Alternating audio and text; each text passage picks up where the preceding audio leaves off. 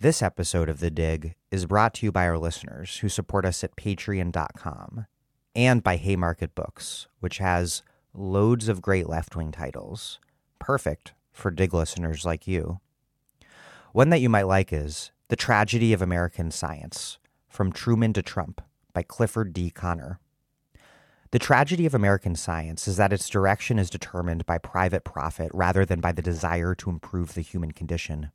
As a result, Connor argues, big science has been irredeemably corrupted by big money. The corruption threatens the air we breathe, the water we drink, the food we eat, and the medicines we take. The tragedy of American science explores how the U.S. economy's addiction to military spending distorts and deforms science by making it overwhelmingly subservient to military interests. While the underlying problems may appear intractable, Connor compellingly argues that replacing the current science-for-profit system with a science-for-human-needs system is not an impossible utopian dream. But to get there, we'll need to grapple with this important history. The Tragedy of American Science, From Truman to Trump by Clifford D. Connor. Out now from Haymarket Books.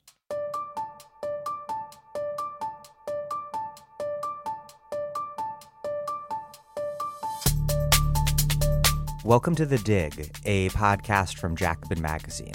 My name is Daniel Denver, and I'm broadcasting from Providence, Rhode Island. Today's carceral state is, of course, rooted in a long and foundational history of domestic American racism. What you might not know, however, is that our police system is also a product of Cold War U.S. imperialism. That is the topic of a new book by my guest today, Stuart Schrader. Badges Without Borders: How Global Counterinsurgency Transformed American Policing. Beginning in the 1950s and accelerating in the 60s, the U.S. made police training and assistance a core feature of counterinsurgency across the decolonizing Third World. Overseas models, tested out by a government agency called the Office of Public Safety from South Vietnam to Guatemala, were then transplanted into the domestic war on crime launched in the late 60s. It is a remarkable and eye-opening story. Schrader writes, quote, "The familiar widespread critique of police turns on its historical connection to racial oppression. Police grew alongside chattel slavery as an institution in the United States concerned with preventing rebellion, self-emancipation, and even basic black sociality. It blossomed into a profession due to ruling class demands for the control of restive minoritized groups with the advance of industrial capitalism and Jim Crow racial segregation.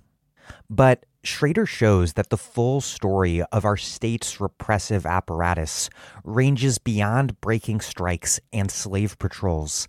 Indeed, it turns out that it's hard to find a neat foreign or domestic origin point when looking for the roots of American policing. Quote, "The standard U.S. big city police techniques that police advisors took abroad with them after World War II had themselves been imported from the theater of colonial counterinsurgency on the Tropic of Cancer at the turn of the century, if not the so-called Indian Wars and the counter-guerrilla campaigns of the Civil War."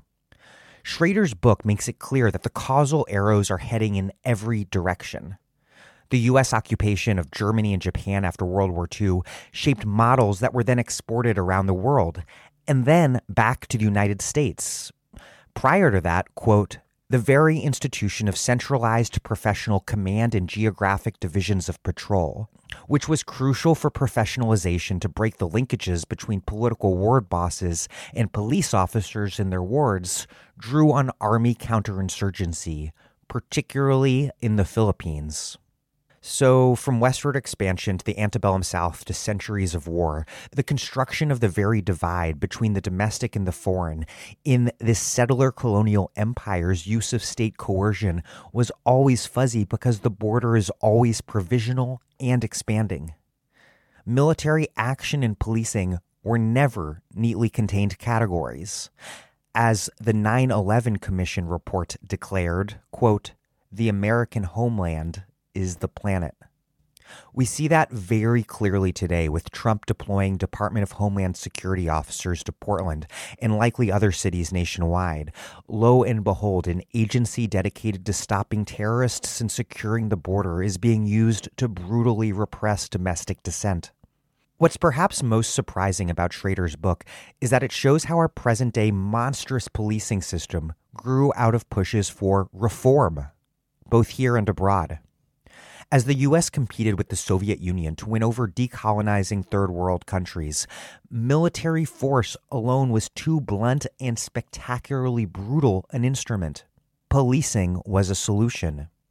At home, as Black people staged riots and uprisings and disruptive protest, the absolutely murderous police response that prevailed created a crisis for the liberal state's legitimacy.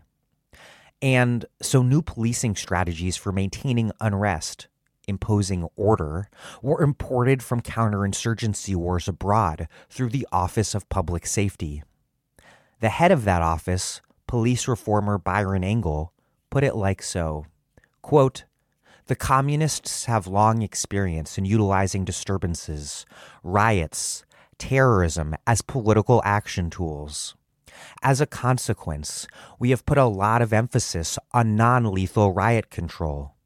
We have found there are many principles and concepts which apply, whether it is in Asia, Africa, or South America. Perhaps those same principles would apply in the United States." And so they did. The Office of Public Safety served as a model for the Law Enforcement Assistance Administration, or LEAA, created in 1968, which used a mass infusion of federal dollars to transform American policing and kickstart the war on crime, and then mass incarceration. This created a new police system and carceral state to discipline and warehouse a new population in American life, systematically marginalized and unemployed Black and Latino people in urban centers permanently excluded from the labor market. The carceral state was the security guarantor of the new political economic system created by deindustrialization, neoliberalism, the rise of the new right, suburbanized metropolitan resegregation, and the destruction of the New Deal order. It wasn't just that federal law enforcement and local departments grew in power side by side, but that cops also emerged as an independent political constituency that wielded independent power. Schrader writes, quote, "The effort to modernize policing at home was the essence of the war on crime. But professionalization also unleashed police, allowing them to become advocates of the war on crime. With old ties to partisan political machines sundered, police became self-interested, unaccountable political actors unto themselves.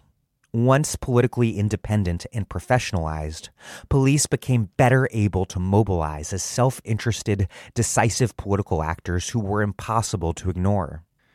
Note that today it's not just that law and order is a cornerstone of conservative politics.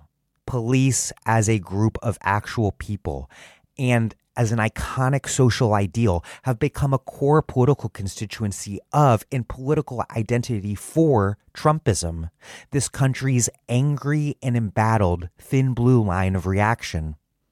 Black radicals in the 60s and 70s understood the relationship between U.S. empire abroad and what they called internal colonialism at home.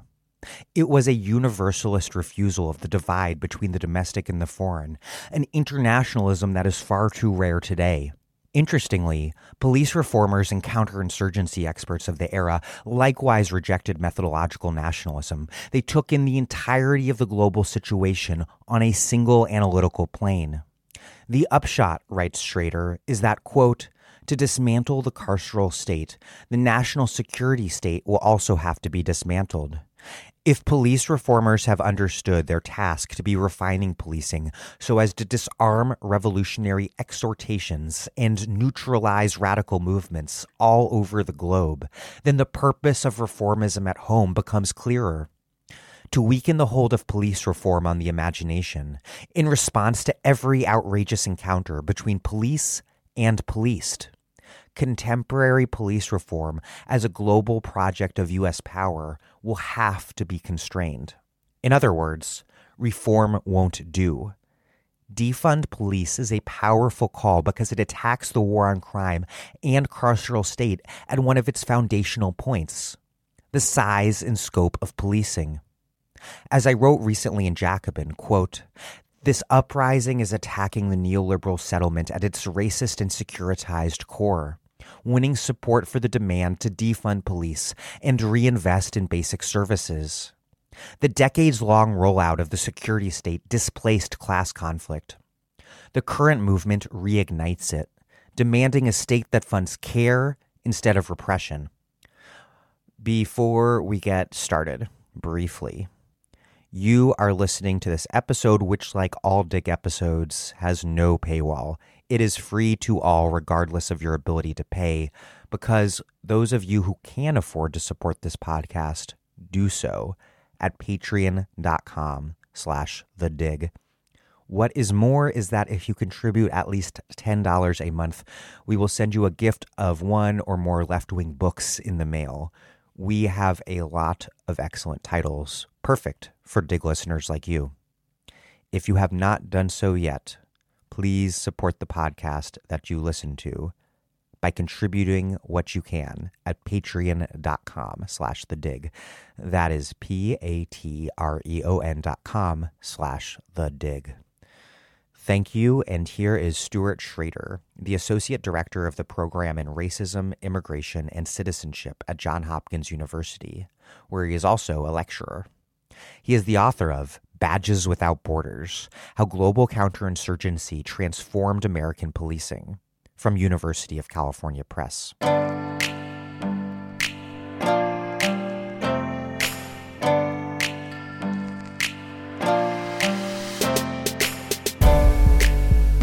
Stuart Schrader, welcome to The Dig.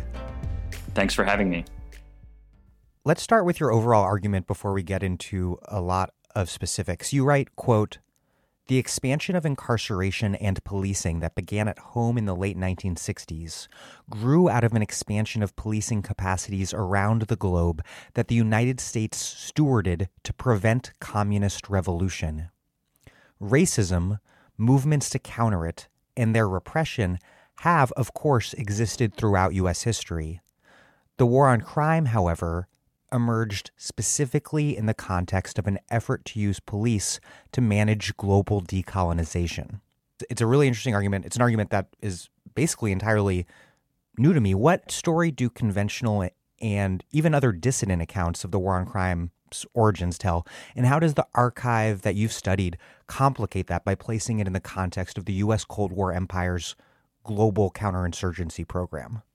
Arguments about the war on crime take place against a backdrop of larger arguments about the legacy of the 1960s, where I think some people think that the social movements of the 1960s in some ways went wrong, and they led to the rise of Nixon, the rise of Reagan, the New Deal coalition falling apart.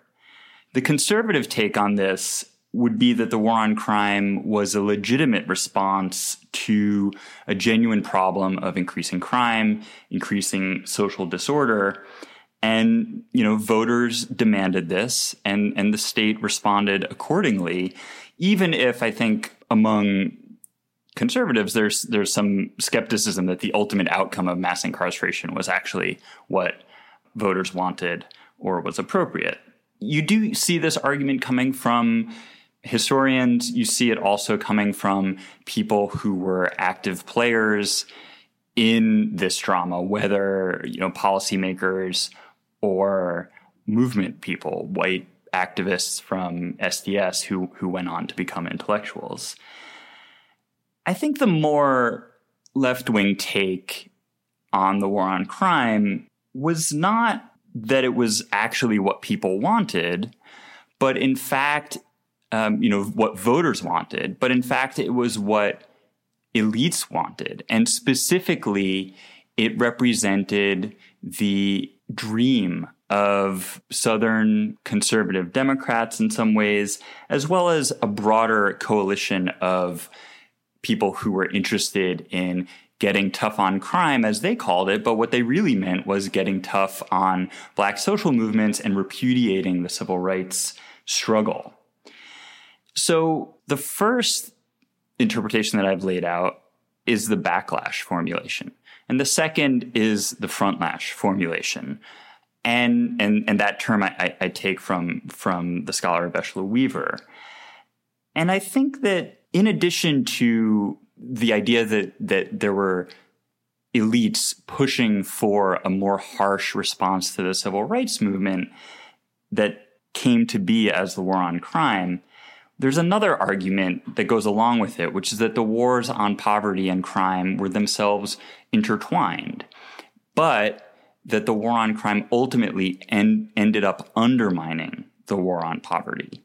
And the whole dream of alleviating some of the suffering that was embedded in the Lyndon Johnson presidency's, gamut of policies that we refer to as the Great Society and the war on poverty, that this dream really, fell apart or crashed on the shoals of the crime problem.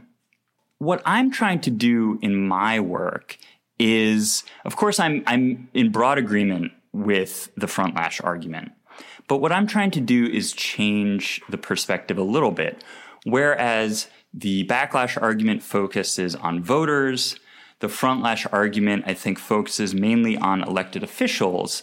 Neither one of them really takes into great account what the law enforcement figures themselves wanted in this period.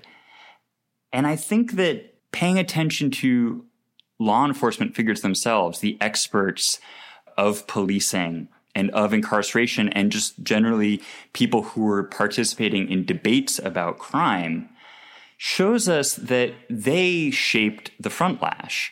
The frontlash, could have taken multiple forms, but the form it took of a war on crime, and specifically the 1968 Omnibus Crime Control and Safe Streets Act, that was not preordained, but police themselves wanted to get more resources, and they were advocating for increasing federal intervention into law enforcement, and they provided some of the very vocabulary, like terms like war on crime. So focusing on law enforcement figures gives us a slightly different perspective from these two kind of dominant narratives about what the war on crime's origins are. And I think that it also helps us to push back somewhat on something that I see, creeping into arguments about the war on poverty, which is that the war on poverty had solutions to social problems that the war on crime took away. I'm skeptical of that. And I think that when you look at U.S. empire, it becomes clear how unsustainable this argument is.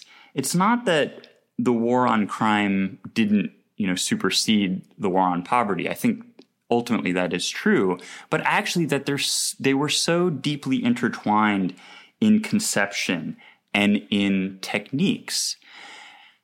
So looking at law enforcement experts helps us to understand that they themselves wanted increased federal intervention in policing, in law enforcement, in solving problems of social disorder that were understood as being deeply intertwined with the gains of the civil rights movement, as well as the more radical forms of protest of the 1960s. Law enforcement experts, what I show in my book, were thinking globally about these problems, and they were deployed globally to solve these problems. Law enforcement experts who used phrases like the war on crime were oftentimes using them to describe what they were doing in places like Brazil, as much as they were using them to describe what they were doing in New York, Chicago, and Los Angeles.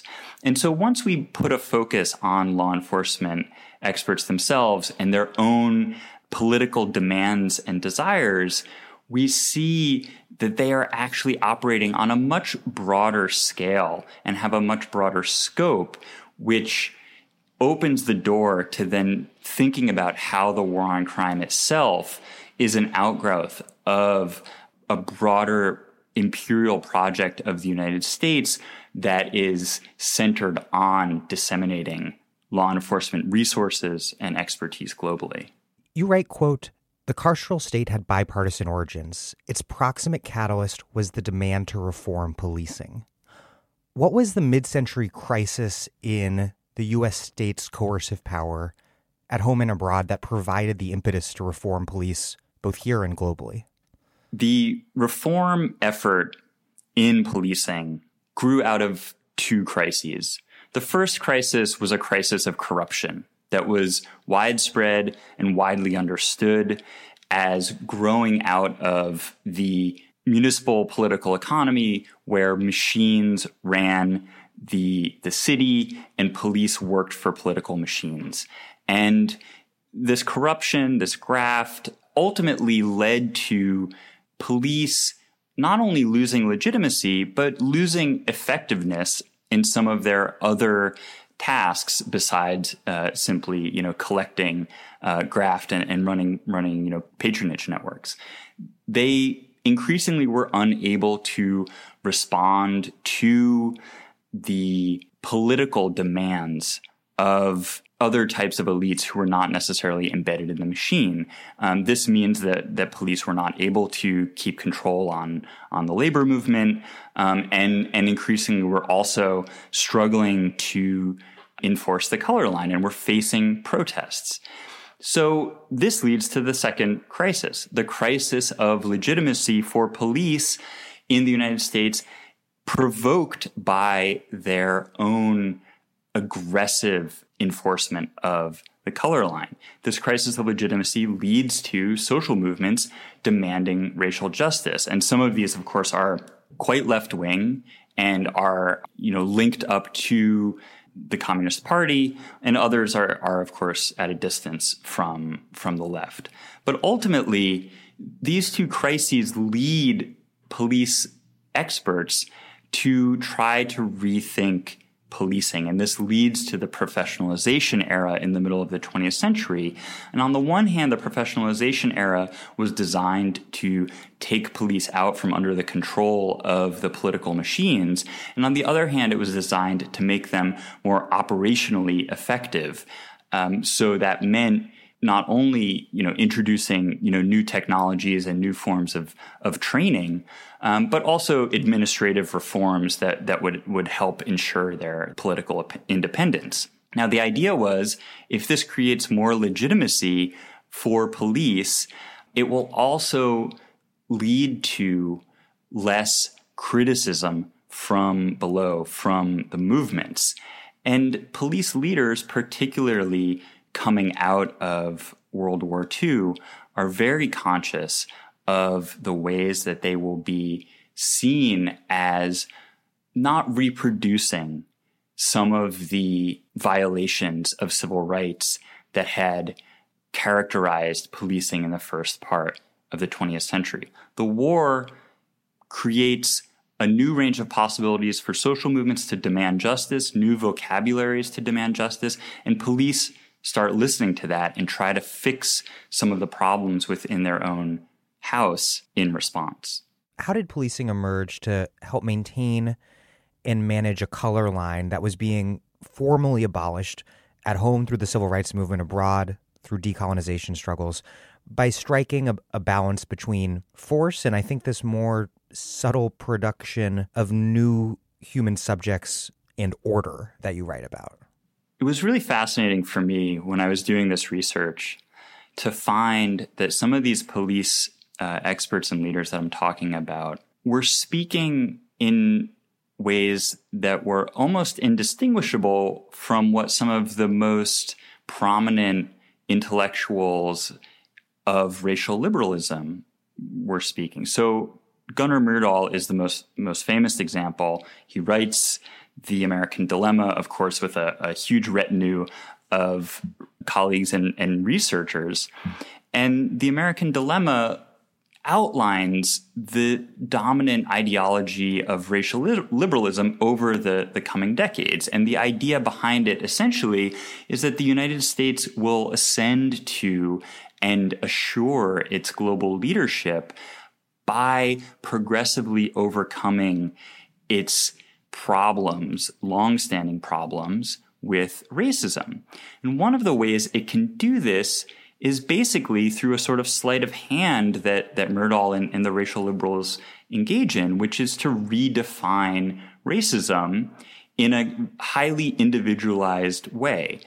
It redefines racism as being about individual sentiment, about personal bigotry, and basically removes from the scope of the conversation what we would today call more structural dimensions of racism, more collective and group-based or spatially based forms of racism.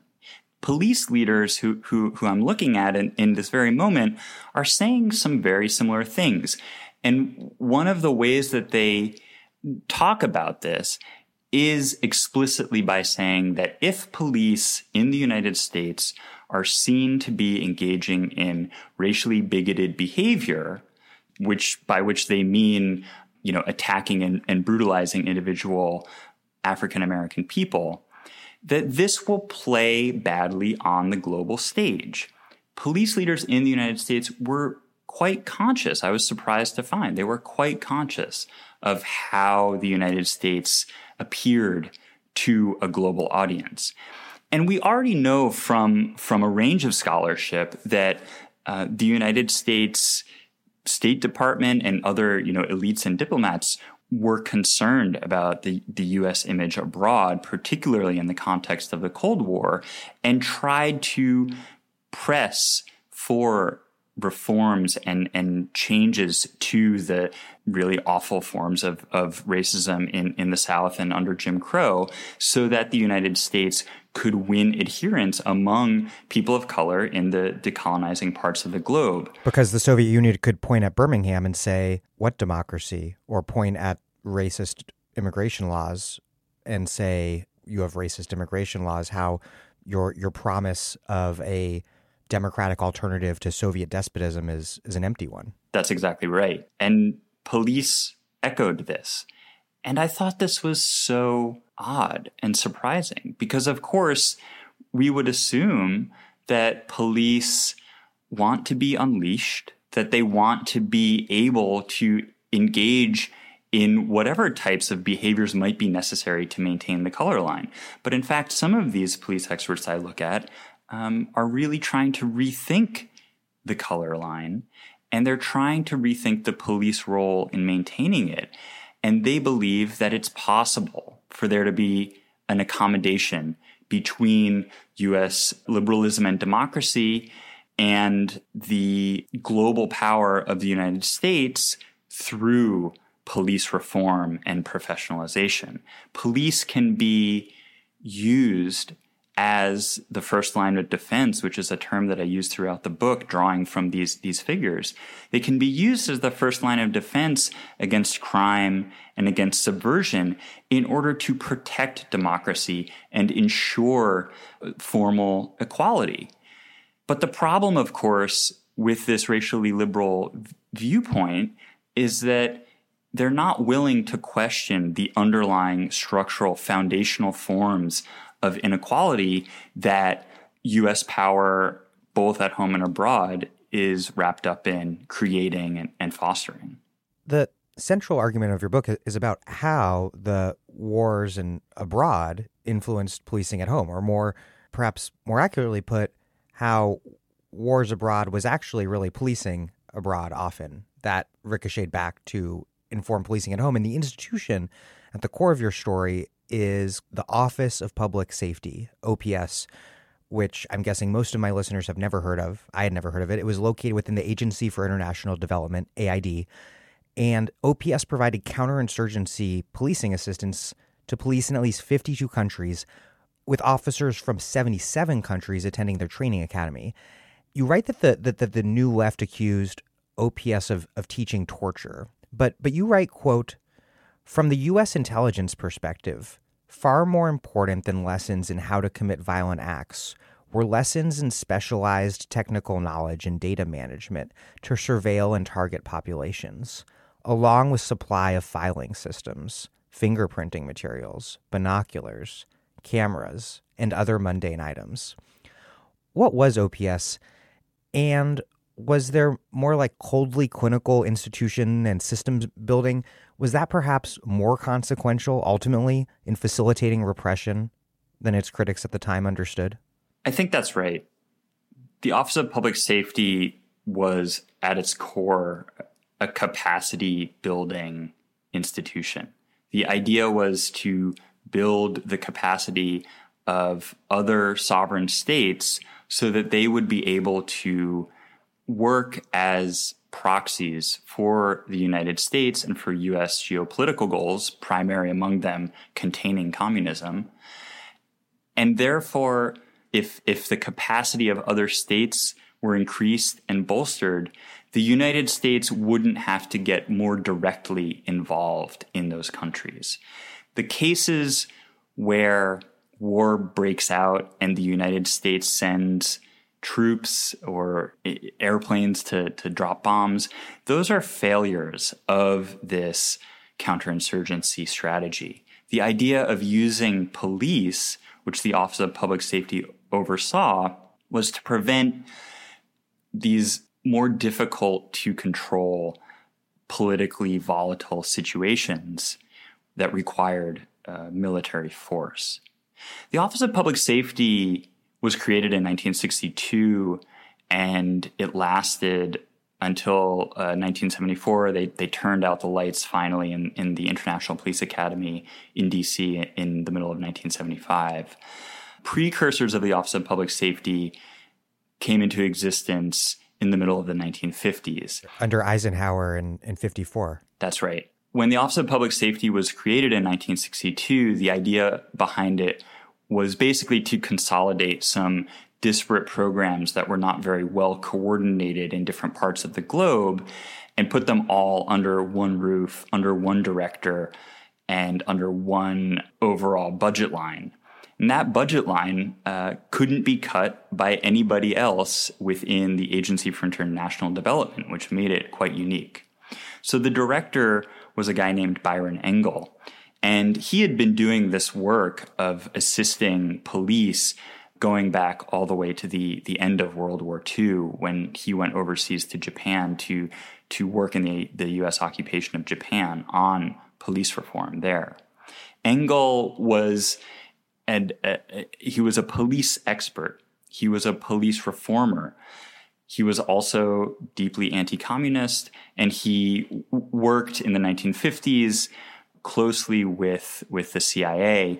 And when they created the Office of Public Safety, the idea was to make Engel a somewhat more public figure. Of course, he was not well known. He did not become somebody who was getting magazine profiles per se, but he was public, he was overt, he was not working in the shadows. The Office of Public Safety in general worked openly. It worked with sovereign governments. The United States, diplomats from the United States signed agreements with diplomats from other countries to arrange these police assistance programs that the Office of Public Safety oversaw. And some of them were relatively short-lived, and some of them lasted for quite a long time. And they did provide some cover to CIA agents as well. Exactly. The Office of Public Safety employed some police experts who, if we believe what they say, had no idea at the time that some of their colleagues were working for the CIA. They really thought their job was simply to, improve the traffic flow in the growing cities of, Bolivia or Thailand. Meanwhile, the guy at the next desk over was actually employed by the CIA and was, working under the cover of the Agency for International Development. But ultimately, even if the public safety advisors didn't know who was, writing everybody's paycheck at the end of the day, the work they did all fed into the intelligence apparatus of the United States, as you suggested. What these police advisors were doing, was collecting data and information about the police capabilities of other countries, and as I said, trying to improve those capabilities. But they were also in the process collecting data on the movements on the ground. So the reports that they would file, and of course they had to file monthly reports that went from their desk in country X all the way to Washington, D.C., perhaps to Byron Engel's desk or one of his subordinates, and then they would make their way to intelligence agencies, to the National Security Council, and even potentially to the Oval Office. So the intelligence reports would say there was a protest in a city in country X. The communist movement engaged in these types of maneuvers and behaviors during this protest, and the police responded in such and such a way. And so you got both sides of the picture, the ability of the state to control rebellions or political mobilizations, and you got a picture of the size and strength of the grassroots mobilization itself. And so this is the type of work that they were doing that fed into U.S. intelligence gathering. At the same time, when they found that in this protest, the police were overwhelmed because they had communication problems. Well, then the recommendation would be, okay, we need to improve country X's communication ability among its officers on the street. Let's introduce new radios. Let's introduce, new teletypes, various types of technologies that would improve their ability to coordinate and activate their forces. One thing that really jumped out at me is that overseas police assistance was a thoroughly democratic project. It was Kennedy who defeated Nixon, who was Eisenhower's vice president in the 1960 election. And you write that he pushed a model that combined policing and development in a sort of explicit political contrast to his Republican predecessor, Eisenhower's emphasis on military force. But throughout the story that you tell, these turf wars and disputes continue between advocates of policing among supporters of OPS and whatnot, and then other people who prioritized military special ops and this idea of fighting rural guerrillas with guerrilla-style tactics. How did OPS emerge from these debates over counterinsurgency in Vietnam and elsewhere? And how did those debates become expressed as a partisan or ideological debate throughout the period and throughout the entire Cold War? The Eisenhower administration had a vision of the Cold War that centered on nuclear weapons on the one hand, the nuclear stalemate that came into being, and covert action on the other hand, which was of course, spearheaded by the CIA. And the coups that we know well in Guatemala or Iran, exemplify that covert action side. Now, it's certainly the case that after those coups, police assistance followed. Guatemala and Iran were big recipients of police assistance, and figures like Engel in the 1950s were overseeing that. But ultimately, this led to, particularly the coup in Guatemala, led to a belief within the CIA that type of covert action could succeed in many places. And, scholars have written wonderfully about how the CIA took the wrong lessons from the coup in Guatemala, and they tried to replicate it in other places. And the most notorious example of that was the Bay of Pigs invasion, which of course came in the early part of the Kennedy administration, but was really an idea of the Eisenhower administration. Yeah, and you write that these special ops enthusiasts, what Bay of Pigs showed that they didn't realize it, that they didn't appreciate. They were obsessed with kind of reading Mao and studying the legendary North Vietnamese general Giap, but they ignored their basic insight that the guerrilla war could only succeed if it had local support. Exactly. These covert operators believed that it was possible to roll back communism, not simply just contain it. And the way to roll it back was to engage in something like guerrilla warfare, but in an offensive way. They would send guerrillas into these countries with the goal of subverting and undermining their governments. And this was a huge disaster. It was a disaster almost every time it occurred. And in the process, this ended up discrediting some of these officials. And ultimately, although the police assistance program had been initiated under Eisenhower, it was really kept on the back burner through the end of the Eisenhower presidency. But then once the Bay of Pigs happened, a whole range of figures within the intelligence and national security world were discredited. It was just such a disaster, and Kennedy himself was so embarrassed and humiliated and angry that it allowed some other figures to try to fill the vacuum that was left when these discredited figures really had to hide their heads in shame, and some of them left their positions entirely.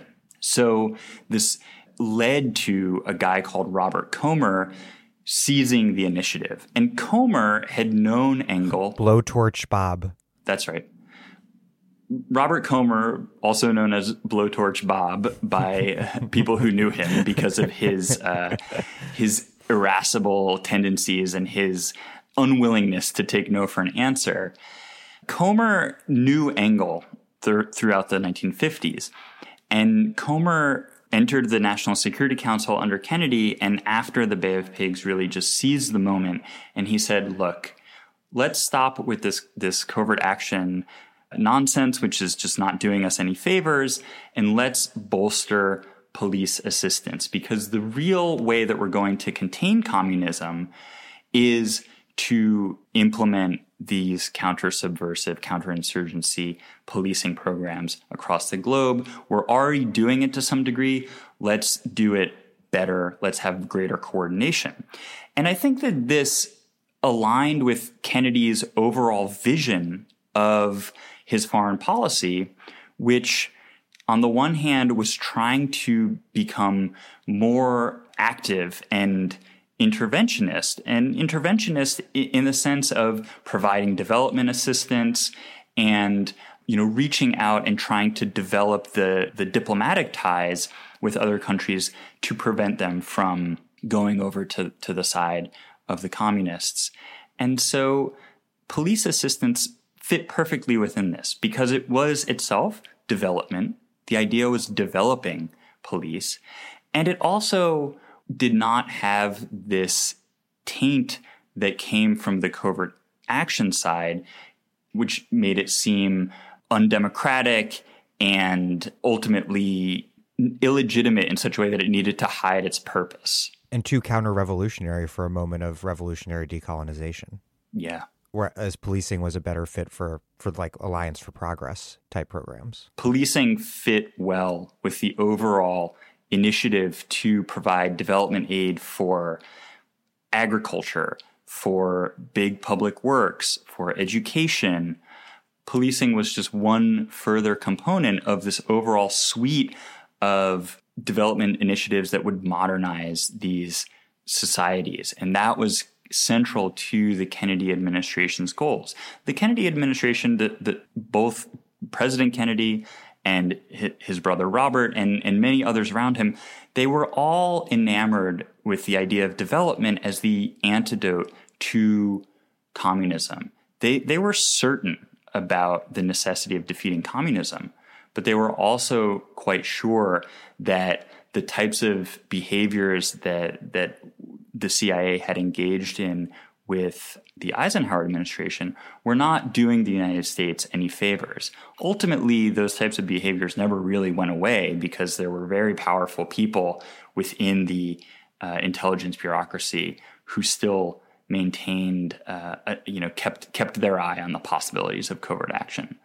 But the possibility of putting a lot of resources into police assistance accorded with the overall Kennedy administration orientation toward third world countries. Interestingly, Comer and the whole city policing model got their moment of embarrassment later on as well with the Tet Offensive, this massive 1968 North Vietnamese assault on major South Vietnamese urban centers that was really the beginning of the end of the war. North Vietnamese General Giap apocryphally said afterward, quote, "We learned from Detroit to go to the cities." What did Giap learn that Comer apparently didn't? Comer is one of these classic tragic figures of the American elite in the sense that I think he knew that everything he did was probably not going to work, and yet he did it anyway. He was not a stupid person, but he ultimately showed his loyalty to Johnson by continuing to push for the war effort in Vietnam, even after he had already recognized that the war effort was likely to be an almost impossible task. And you can look at the Office of Public Safety, which he supported, its creation. You can look at the Office of Public Safety to understand exactly why. He wanted to send police assistance to dozens of countries around the globe, third world countries, in order to prevent the possibility of the outbreak of a guerrilla insurgency and the growth of a really committed revolutionary movement. Police assistance was supposed to prevent that. In South Vietnam, it did not prevent that. And by the time Johnson sends him to Vietnam to be his basically his main man, his pacification czar, the war is at its almost at its height, and the United States is not doing well.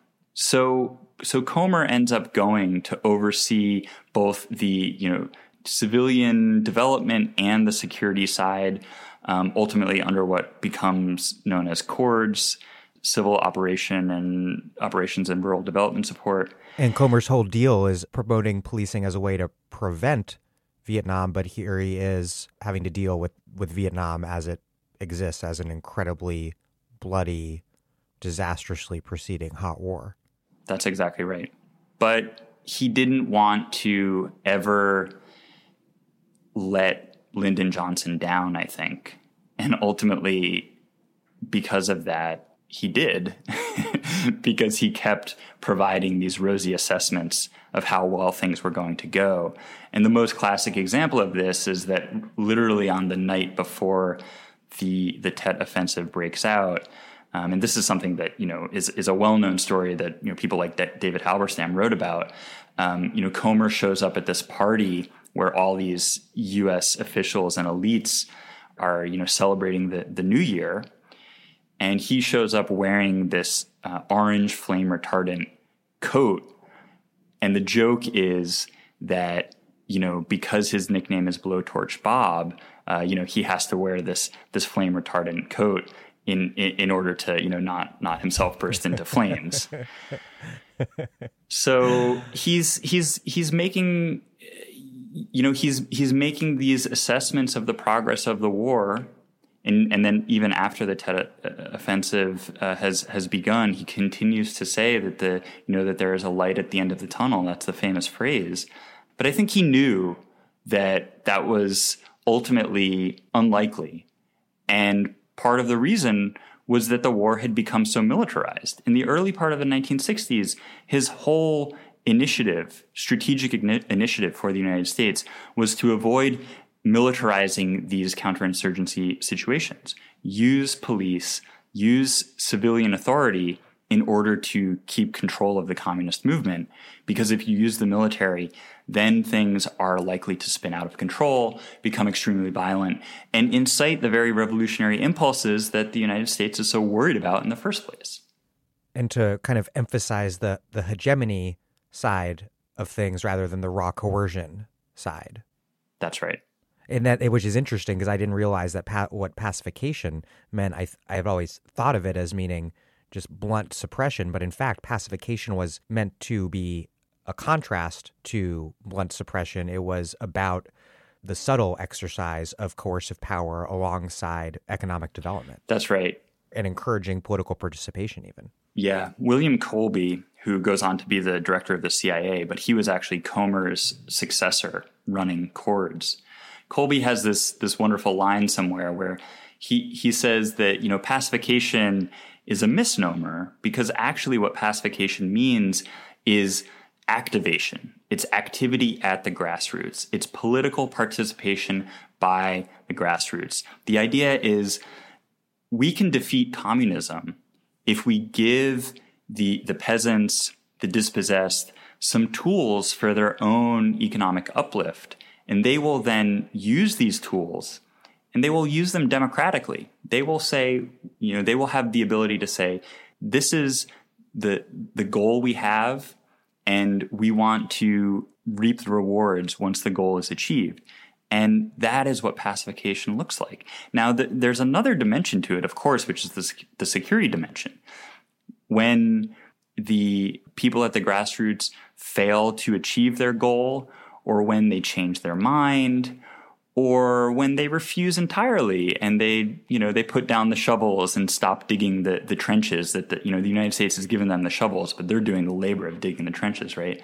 If they stop, well, then there's going to be a well-equipped police force there to say, hey, you have to hold up your end of the bargain, and you have to prove that you're quote-unquote pacified by your active participation in this political project, this economic project. And in reality, the security aspect sort of always automatically overwhelmed all of the other, however sincerely believed, objectives of pacification. And you have this one powerful example from Guatemala. You write, quote, one of AID's programs in Guatemala consisted of identifying and training people who exhibited potential to become leaders who could advocate on behalf of their villages. AID studied other outcomes of this training program into the 1980s. The findings were stark. Up to 2/3 of the trainees had been killed by security forces well after Operación Limpieza concluded. You continue, quote, the inescapable paradox of prioritizing security as a precondition for development was that the institutions called upon to effect such orderly change, whether military or civil police, tended to defend entrenched interest and resist institutional transformation, although U.S. assistance was intended to transform them. Counterinsurgency truncated the menu of political options available in aid recipient countries, even in the absence of active guerrilla insurgency. How did this idea that security was the precondition for development emerge, and how did it ultimately undermine the purported, and again, by some of these people, certainly sincerely held goal of advancing development? I think there were debates about whether security came first or development came first. But ultimately, what happened in practice, those were intellectual debates. In practice, security always had to come first, because the idea was no development project could succeed in the absence of security. Now, what did that mean?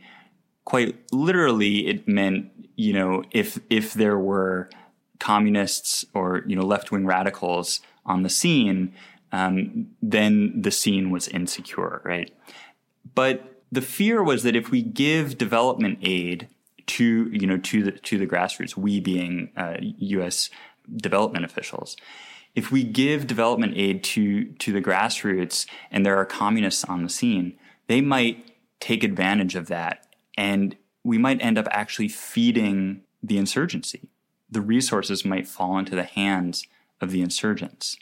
So security as a precondition then meant that development would have to proceed in these highly constrained ways. And the Strategic Hamlets program, which is a kind of famous example from South Vietnam, I think really typifies this, because it was supposed to be a showcase of grassroots participatory development, but with a tall fence around the village or the hamlet, and barbed wire and armed sentries guarding over it. And those armed sentries not only were looking to the outside to make sure that, no communists were trying to infiltrate and get in, but they were also looking inside to make sure that everybody inside was being loyal and wasn't perhaps, exhibiting too many sympathies with, left-wing political ideas. And again, some of those could become evident simply by refusing to do the work that they were told they had to do. So if they weren't doing the work, that was evidence of insecurity. So the lack of action on some of these development goals ultimately, becomes this kind of self-fulfilling prophecy of seeming like insecurity.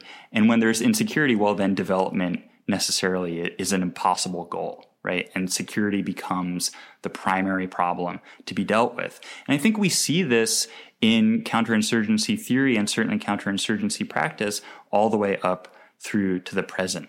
This focus on the security objectives as the primary goal and the failure to meet those security objectives as evidence that the development goals are never going to be achieved and maybe weren't achievable in the first place. Let's talk about the sort of fundamental framework guiding these ideas, which is modernization theory, which is important for your book and really important for understanding a lot about the 20th century. It was a formally race-neutral academic theory that explained the hierarchy of the world system and legitimated U.S. interference and control of the third world countries. That's not really explaining how modernization theory would describe itself, but it is what it did. And you write, quote, counterinsurgency was the means, according to LBJ National Security Advisor Walter Rostow, of ensuring that modernization was not channeled into extremist appeals to redirect this revolution, inasmuch as scavengers of the modernization process aimed to capitalize on discontent and disarray. Although structural functionalism had little to say about revolution or insurgency, or their prevention, in Rostow's view, insurgency was necessarily related to disequilibrium. Infiltrating revolutionaries and subversives took advantage of disequilibrium ushered into third world social life by the frenzy of modernization, which entailed urban migration and new socio-spatial morphologies, technological change and novelties of consumption, emergent mass sources of information, reconfigured gender relations, the endowments and expectations of sovereign citizenship, and the dissolution of customary economic ties via capitalist-oriented commerce and labor relations. That's really fascinating, including, in part because this U.S. national security analysis was ironically not very different from the communist analysis. Communists did indeed see an opportunity with all that was solid melting into air across the third world. Explain modernization theory and how it fit in or related to that other academic theory you mentioned in passing, structural functionalism, and how that all shaped U.S. counterinsurgency at home and abroad. Modernization theory was the dominant intellectual paradigm in development studies, in thinking about the so-called third world in the United States in this moment. Modernization theory, as you rightly point out, has some similar diagnoses as some of the more wooden forms of communist theory. And Walt Rostow, who writes the kind of most popular version of modernization theory, his book's subtitle is a non-communist manifesto. So he very clearly sees what he's doing as providing a rejoinder to communism. And you're right that both communist radicals and the modernization theorists believe that the kind of frenzy of the development of what we would call the rise of capitalism, or the intensification of capitalist social relations, or we could use technical terms from Marx like formal and real subsumption, whatever vocabulary you choose to deploy to understand this, it's certainly the case that lives are changing before people's very eyes. Political systems are changing, but also everyday life is changing in this period of the 1950s and 1960s. And what the modernization theorists wanted to do was harness these potentially revolutionary impulses toward capitalism, toward consumption-based economies, and of course toward political allegiance with the United States.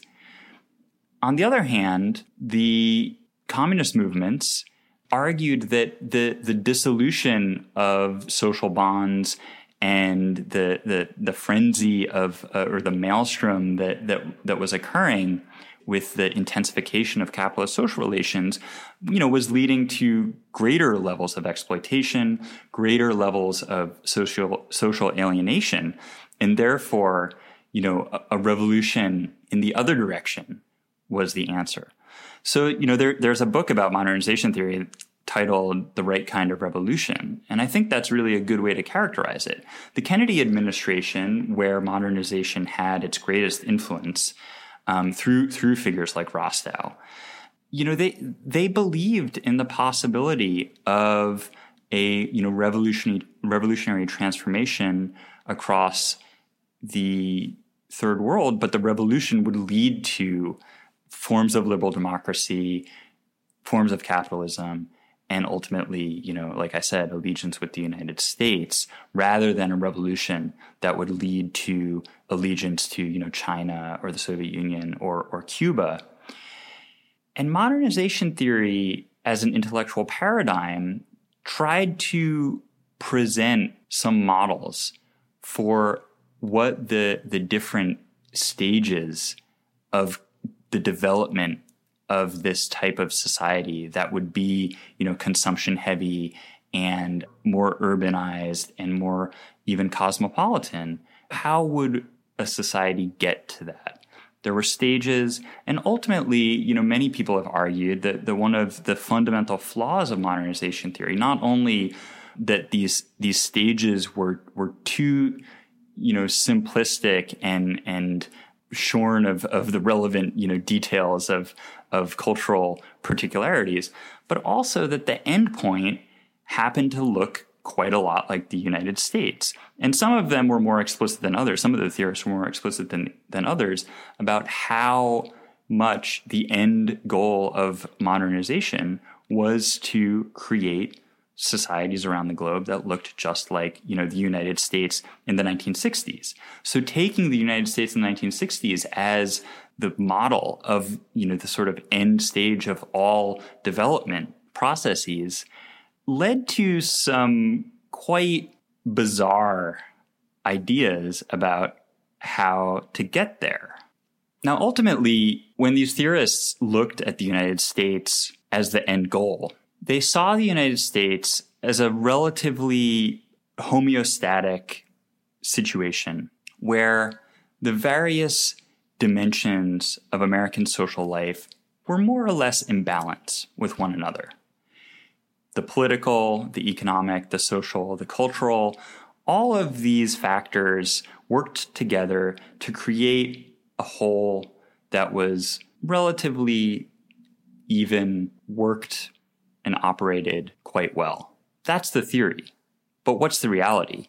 This is the 1950s coming into the 1960s. The United States is not, by any stretch of the imagination, a society where everything is functionally integrated and working well. And even just raising the term integrated, which is a central piece of the theory, kind of points to what I'm talking about. The United States is dramatically cleaved by deep racial antagonism, by deep forms of racism and inequality across the color line. That's a deep and layered contradiction there, because it means that the model that modernization theory is attempting to transpose onto the third world, the American model, is itself not a model of the actual America, but a kind of aspirational liberal fantasy of what America might and should become. That's exactly right. And this is where the role of police in all of this becomes even more interesting and peculiar. Because if society is composed of a bunch of different forces that ultimately resolve into an equilibrium, well, what's the role of the police? I think for these theorists, who are not super explicit about the police, but none of them have any kind of utopian idea that there will be a way to get rid of police. Instead, they just accept that police are a relatively natural feature of a modern society. So what do police do? Well, they right some of this disequilibrium when it occurs. If there is some type of rebellion or insurgency, police are going to be tasked with putting it down in order to re-attain homeostasis. And this feeds directly into counterinsurgency theory, because counterinsurgency theory basically argues that insurgency breaks out when some flaw emerges in the homeostasis, and oftentimes it's a vector from outside. It's these subversives, streaming across the border, carrying with them pamphlets and literature full of ideas from Lenin. And they're probably also, carrying guns, under their other arm, right? So that's the vector of disequilibrium. So using police, using security forces to tamp down on the subversive threat and on this vector of instability is going to restore equilibrium. Now, the kind of confusing and challenging piece in all of this is that, once again, as I said earlier, modernization itself is creating a certain type of disequilibrium. And that's good disequilibrium, right? For these theorists. It's going to compel people to demand greater democracy, to demand greater access to goods, to demand, economic development. But the worry, of course, is that these demands will feed into the propaganda appeals made by the communist subversives, who will say, if you don't have enough to eat, if your living situation is not what you like, well, we provide an answer to that, and our answer is our political program.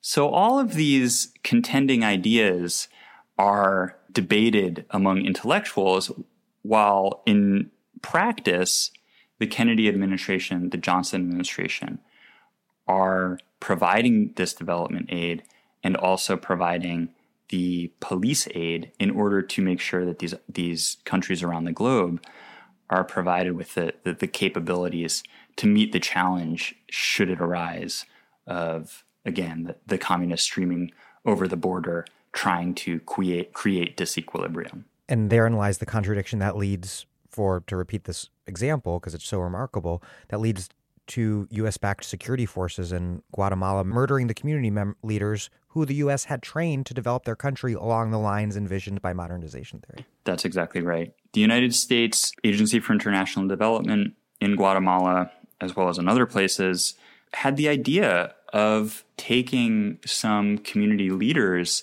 and giving them forms of training in how to achieve new forms of economic and social development. They even used terms that we would find very familiar in the United States, like community development.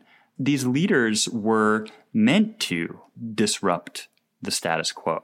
They were meant to be able to make demands on the political system and say, hey, we do want greater education.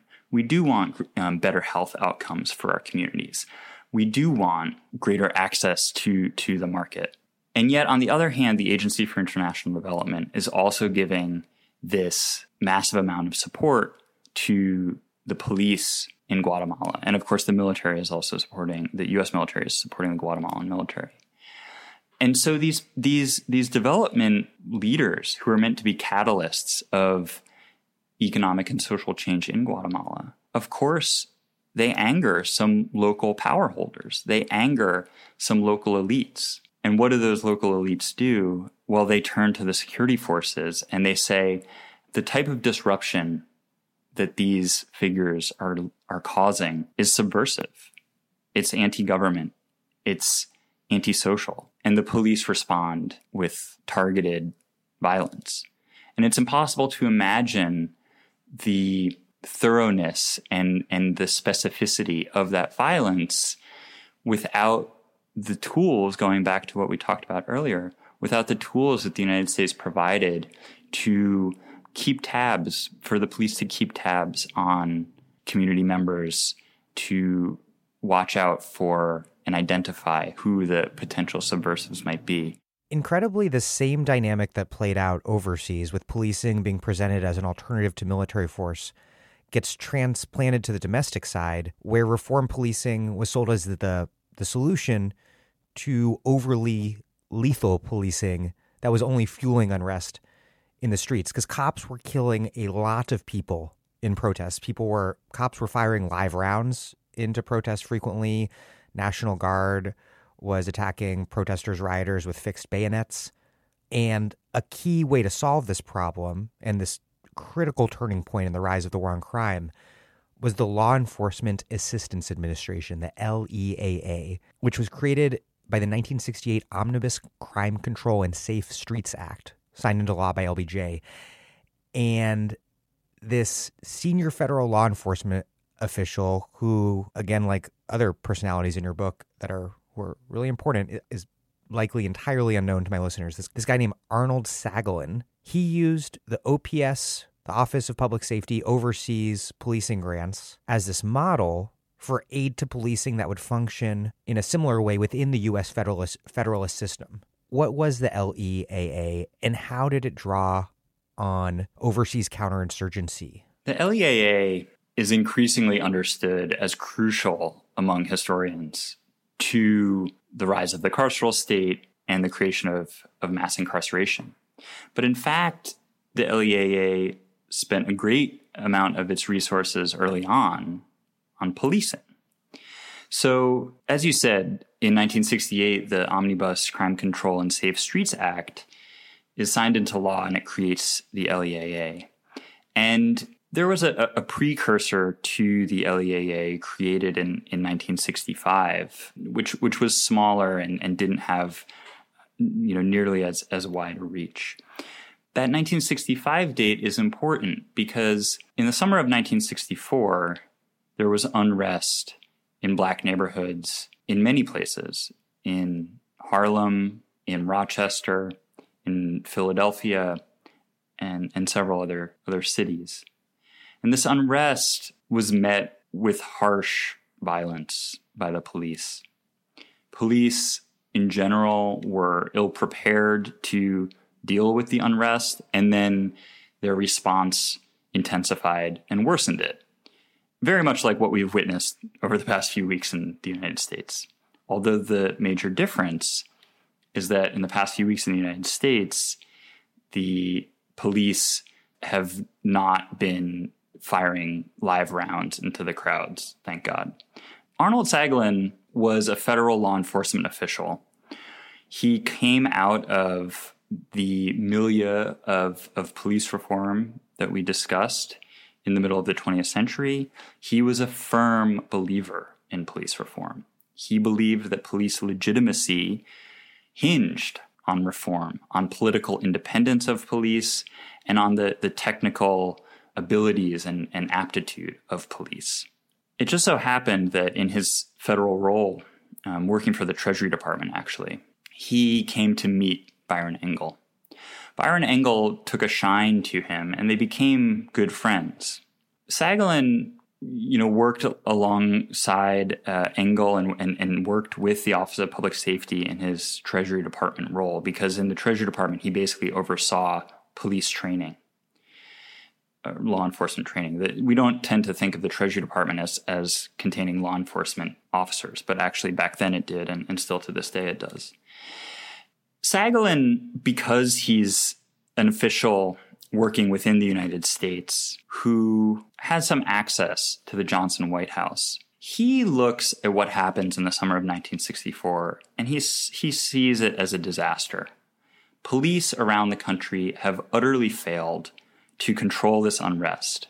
And in fact, this unrest is playing out on a global stage once again. He's thinking about the Cold War context, and he's thinking about police violence against everyday Black people in the streets of cities like New York and Chicago. And he's saying, this is bad. We need to do something about this. And you write that LBJ sees police violence, not excess Black militancy or riots, as the true threat to his agenda. I think that's right. And I think that's been widely mischaracterized in the backlash literature, that LBJ was somehow scared of Black militancy and ultimately the Black Power movement. Now, I would not want to imply that he wasn't worried.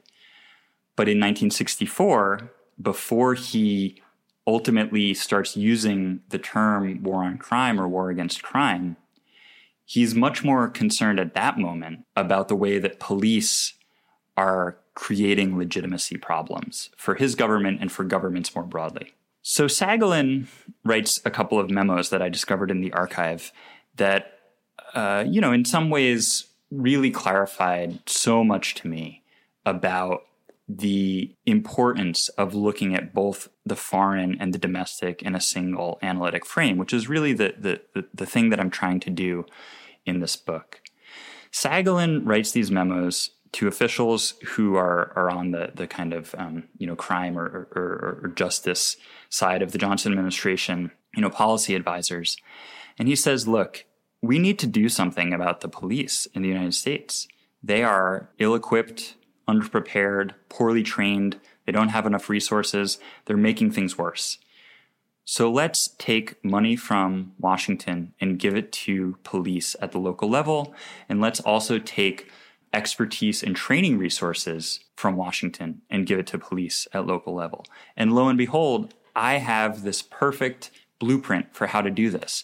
It's called the Office of Public Safety, and we're already doing this in many countries around the globe. Now, ultimately, in 1965, when the first federal anti-crime bill passes, it's not exactly a mirror image of the Office of Public Safety. But fast forward a few years, and you get to the Omnibus Crime Control and Safe Streets Act of 1968 and the LEAA. And then I think we can say that in many ways, the LEAA replicates the Office of Public Safety.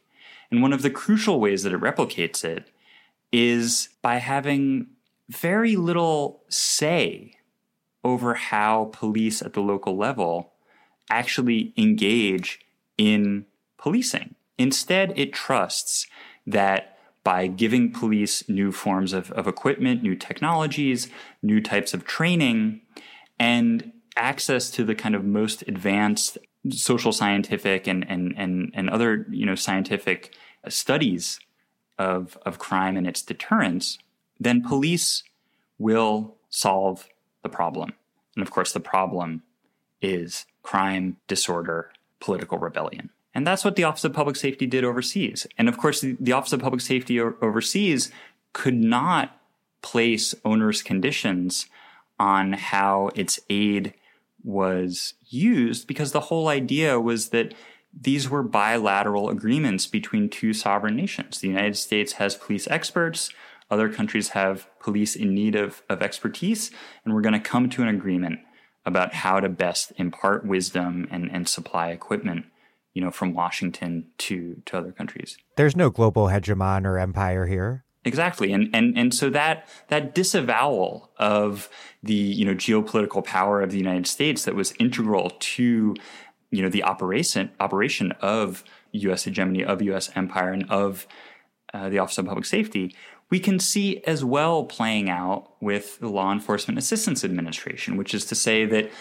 it reduces policing. It tries to take all the politics out of policing and reduce policing to a kind of set of technical repertoires, even as at the same time the politics are all over the place. On the one hand, the 1968 bill, the way it's written, is in accordance with demands of racist Southern Democrats in the Senate. It gives money to J. Edgar Hoover's FBI for Hoover's own purposes, which really don't have very much at all to do with improving the policing techniques of poor municipalities across the country. And then most importantly, the LEAA creates this awkward bureaucratic system where the state governments have ultimate say over what types of aid they're going to request from Washington. And what that did was give more power to what were understood as more likely to be conservative state officials, governors and state legislatures, than the potentially more progressive municipal officials who actually were most close to the so-called crime problem. This is Sarah Jaffe, and you are listening to The Dig with Daniel Denvir, my favorite podcast for thoughtful discussions on the U.S. left and beyond, and you can support it on patreon.com. This episode of The Dig is brought to you by our listeners who support us at patreon.com, and by Verso Books, which has loads of great left-wing titles, perfect for Dig listeners like you. Verso just launched a new subscription service for readers to get ebooks and discounts every month. When you become a member of the Verso Book Club, you receive all of Verso's new ebooks every month, as well as one or more new books in the mail, plus 50% off all Verso books as long as you're a subscriber. To celebrate Verso's 50th anniversary, all member tiers are now at a discount of 50%. Choose between 3 membership tiers. The Verso Reader tier is a digital subscription for every new Verso ebook each month. Verso Subscriber for 1 book sent to you in the mail every month and all Verso ebooks. And Verso Comrade for 2 to 3 books sent to you by mail every month, plus all Verso ebooks. To celebrate Verso's 50th anniversary, each option is 50% off for your first 3 months. At this momentous time for global politics, Verso will bring you radical voices that challenge capitalism, racism, and patriarchy, debate the future of the planet, and work towards real political change. Sign up for the Verso Book Club at versobooks.com/book club. That's versobooks.com/book club. You write about how police reformers working in the occupation governments of Japan and Germany, how they believe that centralized police forces were the bedrock of totalitarian government, which, I think was probably true for Japan and Germany. But that was also inflected by American federalism and the belief that American federalism was a superior model, which of course ignored the fact that in the U.S. it was precisely the fragmentation of law enforcement through the federalist system that facilitated the authoritarian power of local police departments over Black people. So there was this incredible belief in federalism in the U.S. And so police reformers who wanted the federal government to play a major role in transforming local police departments, one, had to figure out a model that was in accord with their own federalist beliefs, but they also had to contend with local police chiefs who jealously guarded their independence. And even J. Edgar Hoover was staunchly against a centralized national police force, which he was in charge of running the closest thing to that. How did the LEAA thread that needle and manage to dramatically increase the federal role in law enforcement while also increasing the power of local law enforcement? And how did what you call these, quote, myriad overlapping and interlocking jurisdictions, penal systems, and law enforcement agencies create the carceral state?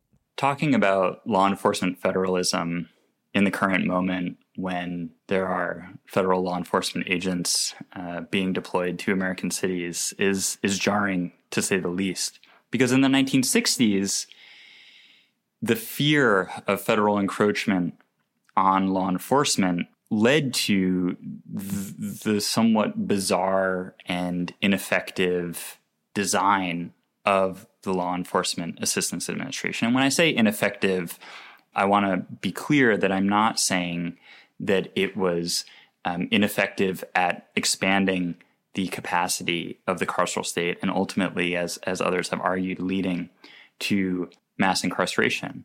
But I do think it was ineffective at its stated goal of introducing the best type of technological advances and the kind of best practices that police reformers wanted to introduce across the country. Ultimately, reforms were taken up really unevenly and haphazardly precisely because Washington couldn't say to local police, you must take up Reform X. The design of the Law Enforcement Assistance Administration made that impossible.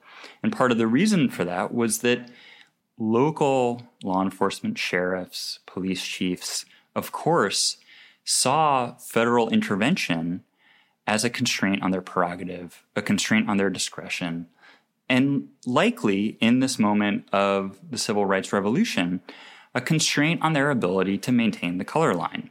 Federal intervention was synonymous with civil rights certainly after 1964, and even earlier than that. And police were extremely worried about that. With the National Guard being sent into Little Rock. That's right. If you look at the details of the Omnibus Crime Control and Safe Streets Act, one of the things it says is that police will not be held to the regulations on anti-discrimination that have been instituted into federal law in the 1960s in order to be eligible for federal funds. Police could discriminate in their employment and still be eligible for federal funds, unlike, every other institution in the United States, at least according to the law as it was being devised in this period. Sort of a revealing loophole in terms of what took priority. Exactly. I think that one of the things we need to understand about the war on crime was that it did empower police at the local level, again, unevenly, haphazardly, and not according to the demands of some reformers who really wanted to promulgate, standards that would hold everywhere. But it did provide resources. It provided new technologies. It provided access to new forms of training. And in the book, I talk specifically about riot control training because it's the most germane and actually has a national dimension that emerges in this period. But this empowerment of police at the local level through new resources and technologies, is an interesting contrast with the war on poverty. The war on poverty similarly is meant to empower at the local level. But of course, the war on poverty never really puts money in poor people's pockets. It gives them access to, certain forms of bureaucratic channels for modest forms of political organizing and, new forms of things like job training, and even some more soft programs like, etiquette and home ec types of training for young people. But the empowerment is not economic empowerment. The war on poverty doesn't do that. Meanwhile, the war on crime is empowering police. So the war on poverty, to the extent that it could, try to address some of the problems that the civil rights movement was up against, not just the voting rights issue, which of course is central and also is a very localized problem, but also the problems of lack of jobs, inadequate housing, poor education, poor healthcare. These are all really locally based problems. And the war on poverty never really provides a thorough means to overcome them. You have this really powerful analysis on why the war on crime succeeds where the war on poverty didn't, which is an analysis of the scalar politics of the period, by which I mean the politics of scale, the various levels of government and power at which various things operate, and how that disadvantaged the left and popular left-wing organization while empowering the war on crime. You write that the left, quote, hoped to redistribute political power, but lacked the capacity to upend entrenched hierarchies, including the one that had downscaled political contestation to the local in the first place. The local was the terrain of police violence, inadequate school facilities, usurious white shopkeepers, and slumlords' rat-infested, overpriced housing, the very targets of black political mobilization in Harlem and elsewhere in this period, aside from the demand for the vote. But it was not the terrain on which these injustices could be addressed. Fractions of capital and police tried to prevent federal-level interference that would endow actors at the scale with greater resources. This is a complex, but I think really important point for understanding how the last, 80-odd years of American history have gotten us to where we are today. How did the rise of the new police federalism fit into the geographic politics of the emerging post-New Deal order political economy? I think that when we look at what the war on poverty failed to do, and also what it was ultimately in many ways designed to do, we start to see some really strong continuities all the way through to the present. Because insofar as we can understand neoliberalism as downscaling and downstreaming risk and responsibility to individuals and families, the war on poverty does something very similar. The War on Poverty does not try to overturn the political establishment. And when it even seems like it might be possible for some people who are empowered through the War on Poverty, through maximum feasible participation, to feed some of that into electoral campaigns, Congress gets very nervous and starts thinking about ways to rewrite the legislation. So there is no real desire in the War on Poverty to completely overturn the system. And instead, it's to make people at the grassroots, at these small scales, responsible for their own, uplift and the transformation of their own lives. It's not a jobs program. It's not putting money in their pockets. Instead, it's making them, responsible for addressing these problems. But these problems of, unemployment or even street crime, are not things that politically disempowered, disenfranchised, exploited people are able to solve on their own. It's just simply impossible.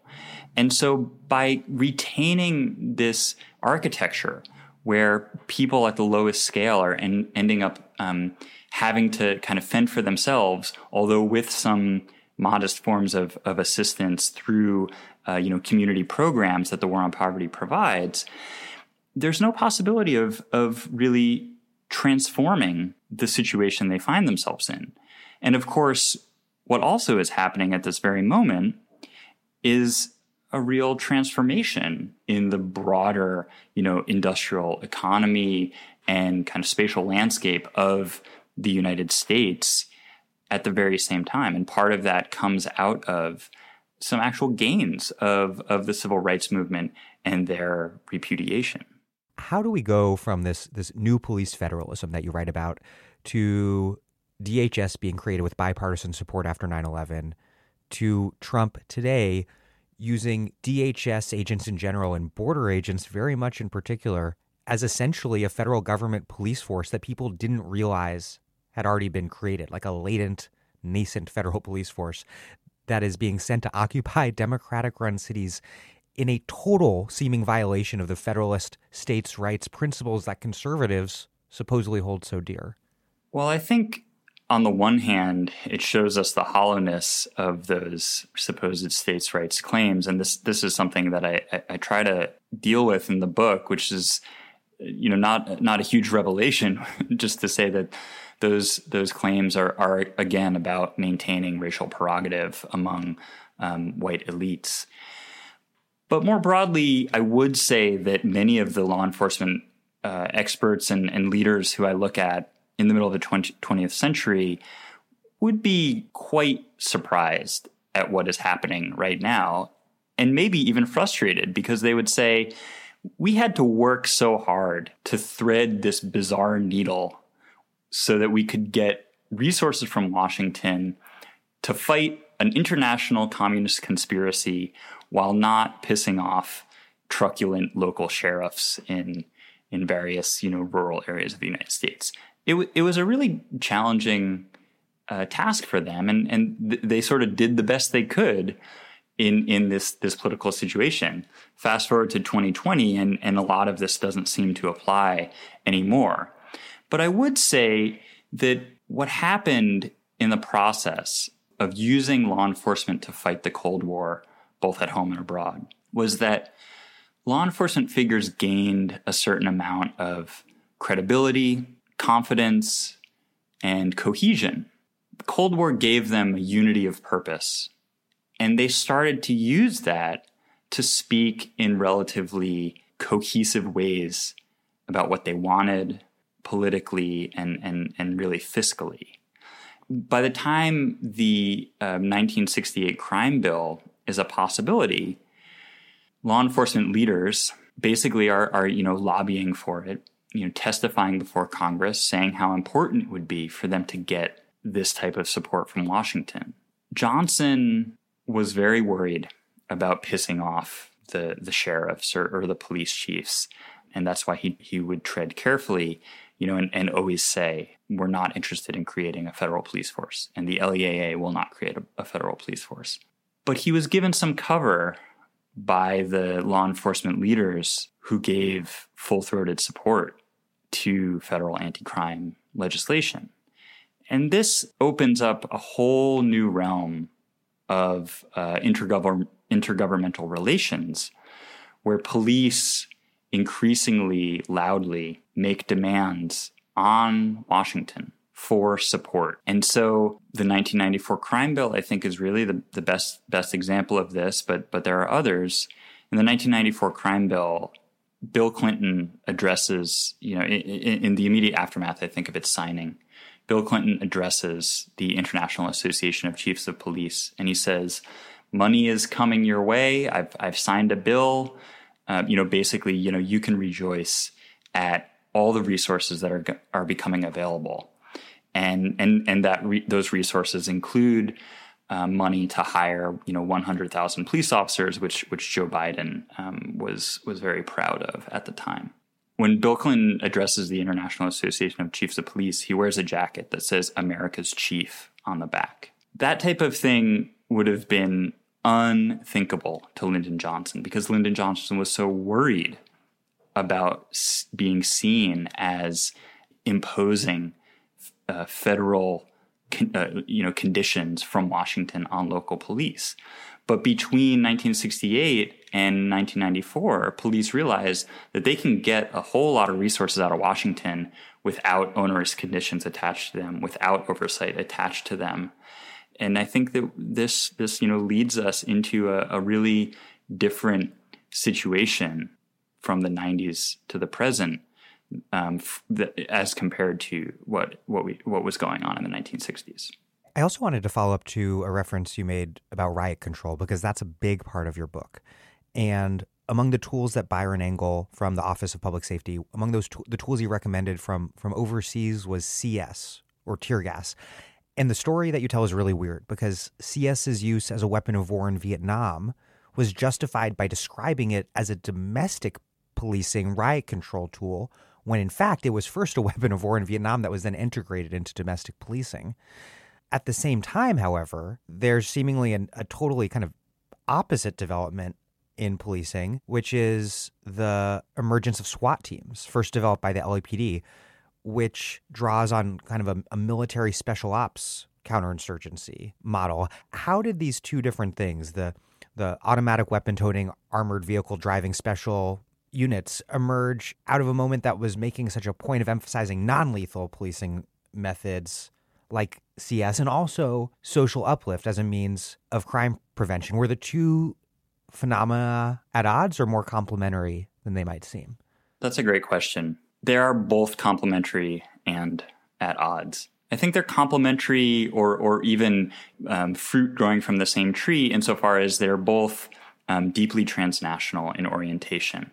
In the chapter of the book where I talk about SWAT, I show that the LAPD is really deeply enmeshed in transnational networks of policing via the Office of Public Safety and other operations. And when Daryl Gates creates SWAT, it's consistent with, as he will claim, it's consistent with various counterinsurgency theories that are operating. Where I dispute his own narrative of it is to say that, he acts as if he's the first guy who ever thought that counterinsurgency theory and policing might have something to say to each other, whereas my whole book shows that they've had a lot to say to each other in many different ways for quite some time before, the light bulb goes off above his head. Daryl Gates being the police chief who succeeds Parker in L.A. Exactly. His relationship to Parker, I think, helps us to understand why SWAT is in some ways at odds with the economic uplift and non-lethal, quote-unquote non-lethal variant of counterinsurgency that I associate with the Office of Public Safety. William Parker is a police reformer, a professionalizer. He's deeply concerned with making sure that police, the LAPD, are effective and that they don't engage in various forms of graft and corruption. At the same time, as he is insistent that they need to maintain a kind of stranglehold over the Mexican-American and African-American populations in the country. And I guess I mean stranglehold both literally and figuratively. He is not interested in social uplift of any kind. His basic position is it may be nice to alleviate, poverty and misery of various forms in American society. It may be nice to alleviate racism. But these are going to be long, slow, drawn-out processes. And in the meantime, police must maintain order. And so there's no sense in even really talking in the same conversation about police activity and social uplift, because the timescales are so different. Police need to effect an arrest right now. If that arrest is the result of or is happening against the backdrop of bigotry and racism, well, all that matters is that the arrest is solving the immediate problem of disorder, and leave the solving the problems of racism and inequality to other people besides police who are going to be working on a different timescale. The Office of Public Safety adopts some of this thinking, even as it is necessarily integrated with the development apparatus overseas, because, of course, it's part of the Agency for International Development. To go back to your question about tear gas, Byron Engel is instrumental in the adoption of CS, which is a very potent form of tear gas in the United States. And part of the reason that happens is because his buddy Arnold Sagalin is working for the Kerner Commission, and he invites Engel to testify before the Kerner Commission. In 1964 through 1967, in the uprisings and unrest, police were wanton in their violence toward protesters, towards bystanders.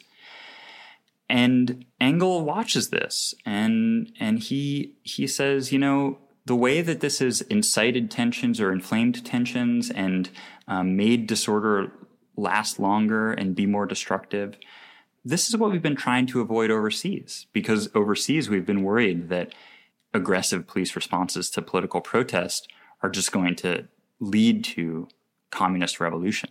So we've been trying to equip police overseas with tear gas. And the idea is use tear gas instead of, shooting guns into crowds. You can disperse the crowd rather than just kill them. And if you do that, you're less likely to create a politically volatile situation.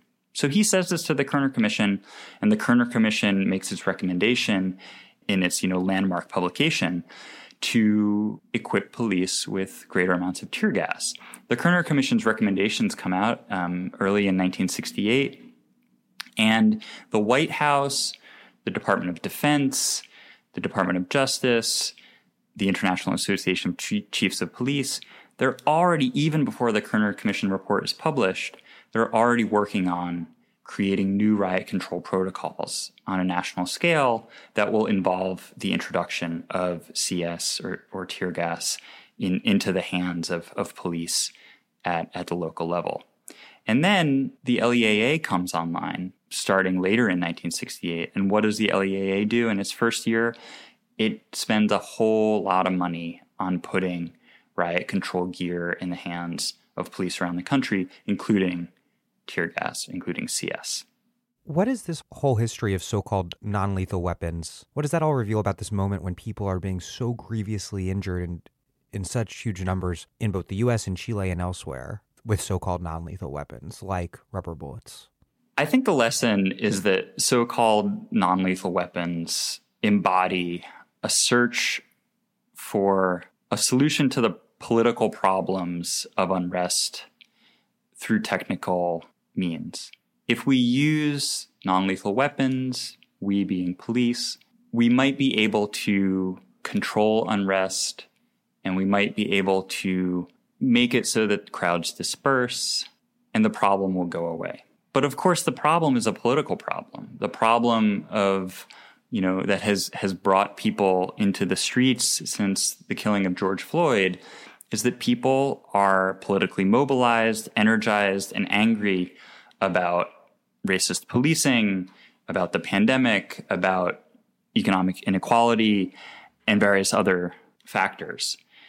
No non-lethal weapon can solve any of those problems. The best it can do, if it's used according to its manufacturer's specifications, which of course it rarely is, the best it can do is disperse a crowd and solve a momentary tense situation. The crowd will regroup, the political anger will not dissipate, and in fact, if the weapons are used in an offensive or escalatory fashion, as I think they have been, they're going to make the crowds more angry, more boisterous, more numerous. And that's what we've seen over and over again over the past couple months. And I think that to go back to the question of where the U.S. war in Vietnam fits into all of this, what happened during the war was that the U.S. military and then also the South Vietnamese forces used CS in combat operations. They used it not in a defensive fashion, not in a de-escalatory fashion, but in an offensive and escalatory fashion. The idea, of course, was that, when fighting guerrilla warfare in a jungle, it can be very hard to locate and find the guerrillas.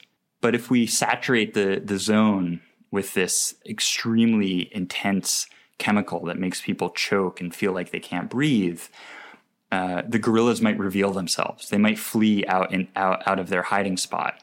And then we can arrest them, or we can shoot them on sight. This is how CS was used during the war. It was used to escalate. It was used as an offensive weapon, even as the Johnson administration was claiming that it was only being used in defensive situations, to rescue hostages or to, control crowds in urban settings. And that just wasn't true. But it provided the justification for experimentation with CS that ended up boomeranging back home. And after 1968, all the way through to the present, we see CS, in the arsenals of police at all scales, as well as of course, the National Guard. Meanwhile, CS is rarely used in military operations. The U.S. military doesn't use CS according to its own policies, beginning with a ban that emerged in the 1970s, and then finally a ratification of an international treaty in the 1990s.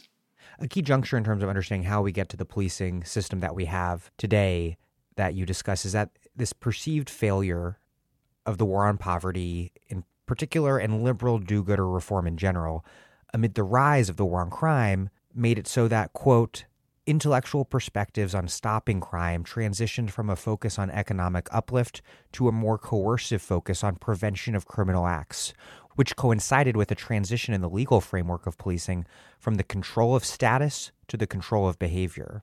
A broad consensus came to declare that the way to control crime was to raise the cost of crime, since deviant behavior had rational underpinnings.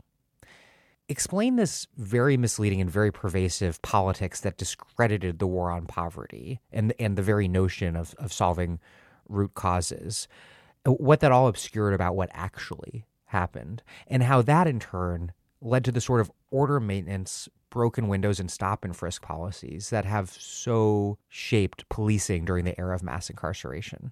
Also, how did that in turn reflect this longer dynamic that we've spoken about in police reform debates, pitting root cause amelioration against crime suppression? I think the first thing to take note of is that, as I show in the book, these debates are happening on a global scale. Many of the intellectuals who are involved in debates about crime control within the United States and debates about whether poverty alleviation was successful or was actually, perhaps even leading to more crime. They're also talking about development in third world countries. They're talking about counterinsurgency, and they're influenced by some of the ideas coming out of the more military-oriented think tanks like RAND. The idea that the war on poverty hadn't succeeded, and therefore it was necessary to, toss it out the window and instead just focus on controlling criminal behaviors, relied on a mystification. And that mystification was that the war on poverty, had ever really been given a lot of resources and even a chance to succeed. As we've discussed, the war on poverty was not built to solve the problems of inequality in the United States within, the terms of the U.S. racial compact and racial geography and the capitalist system as it operated in the United States. So you have a whole bunch of intellectuals who want to tear down the war on poverty. And the way they do it is by saying that the war on poverty didn't work. And that was true. But they want to claim that it had been well-resourced and tried, and it was a failure. And all it was doing was leading to more crime, more disorderly behavior, drug abuse, drug addiction, and so on and so forth. And because this attempt at alleviating these problems had failed, let's just focus on solving the problems themselves through harsh police control and suppression. The idea was, as you mentioned, raise the cost of crime in order to dissuade people from engaging in criminal behaviors. And you saw this idea bandied about among people who are debating counterinsurgency as much as among law enforcement experts and neoconservative intellectuals like James Q. Wilson of Harvard University. Ultimately, the orientation of policing toward maintenance of order, toward controlling low-level offenses lest they turn into more serious offenses, which gets its name as the broken windows theory when Wilson collaborates with George L. Kelling. This is an idea that has been on the lips of law enforcement experts and counterinsurgency experts for quite some time. And so in the last chapter of the book, I try to lay out this landscape and show some of these debates and show how actually unoriginal it was for Kelling and Wilson to, make these types of claims in their Broken Windows article in 1982, because they were actually just replicating ideas that had been circulating in this milieu that I'm looking at. Of course, they were quite successful in getting people's attention, and that article did change policy making, but they didn't come up with something totally new in 1982. And when we look at counterinsurgency and we look at this transnational circulation of ideas around policing, we start to see the long trajectory of the development of these ideas. You write, quote, "Recorded crime rates increased because police were better prepared to discover and respond to a range of new as well as traditional crimes.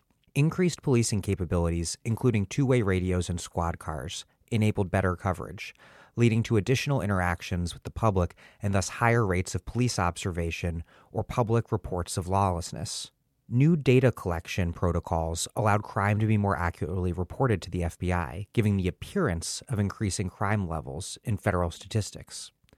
But you also write, somewhat in tension with that, quote, "Magnifying resources for punishment and policing rather than other types of state social programming in a move toward risk management rather than risk eradication meant that everyday experiences with crime would predominate among people least able to affect the social conditions that gave rise to it." How does your analysis, the story you tell, fit with those of James Forman Jr. or Michael Fortner in terms of the analysis of mass public, including mass Black public support for the war on crime, responding to an explosion in actual violence in the streets? Do you have an account of how state policies made and continue to make real disorder and violence on the ground that create a popular constituency for carceral policies, absent the seeming possibility of any sort of social democratic reform, let alone revolution, with the carceral policies being the only solution basically on the menu? I think it's absolutely the case that the increased capabilities afforded to police by the war on crime made police interact differently with the public and changed the understanding both at local and national levels of what was occurring with crime. By constructing the problem. That's right. The introduction of the 911 emergency number, which, as I show, was actually something that comes out of the experience of the Office of Public Safety in some ways. This allows a completely different relationship between the police and the public, because now the police can be called to come to a specific area very quickly in a way that was not as easily done beforehand. And oftentimes it brings police into private homes in new ways. What that means is that police are encountering types of behavior that register as crime in ways that they hadn't been doing before. And I think when we look at crime statistics over the sweep of the 20th century, without paying attention to some of these transformations, we could mislead ourselves. That is not to say that crime wasn't occurring, or to say that crime was not an important factor in the lives of working people and poor people that shaped their experience of everyday life in their neighborhoods. But what policing and incarceration does is moves around and redistributes criminal activity. Certainly, putting criminal activity into prisons so that it is no longer happening in a neighborhood may make it feel like the crime problem has been removed, but of course it's just been displaced, and the way that it gets counted statistically needs to be thought of in that way.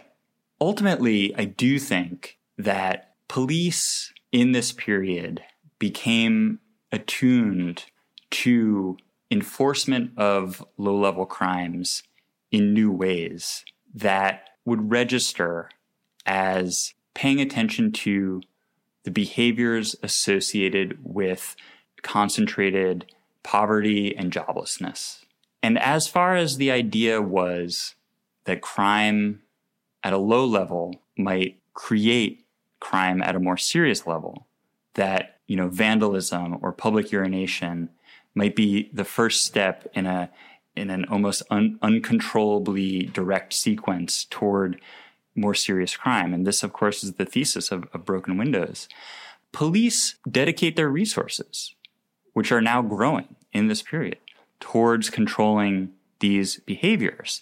But ultimately, the behaviors, in large part, are simply signifiers of marginalized political and economic status.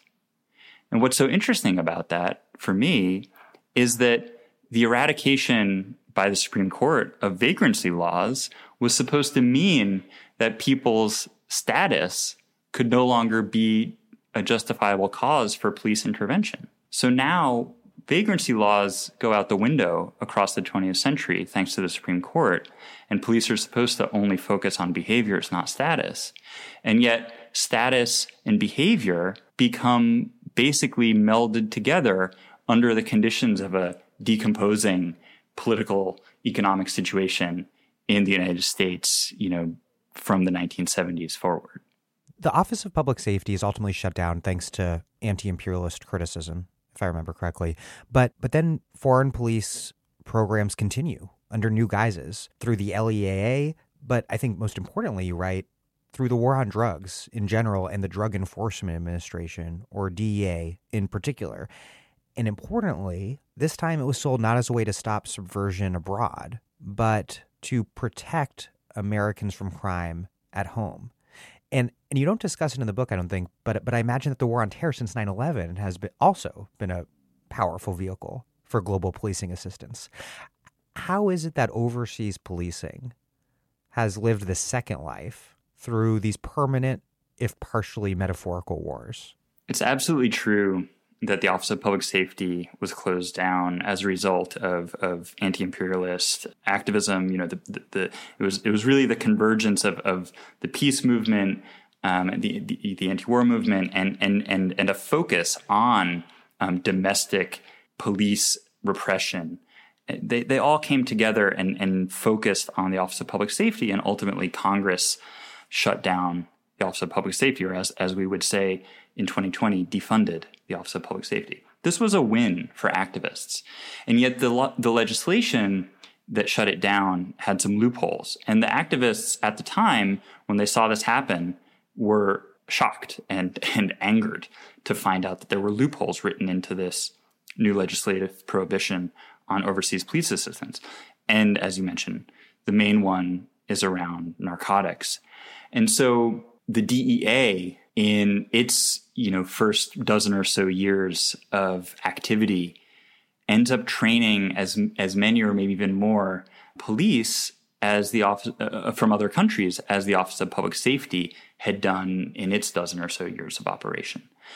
And drug enforcement is a more specific set of operations. The Office of Public Safety, again, for the purpose of controlling communism around the globe, really tried to upgrade the full panoply of police capabilities and operations. And those included a control of narcotics.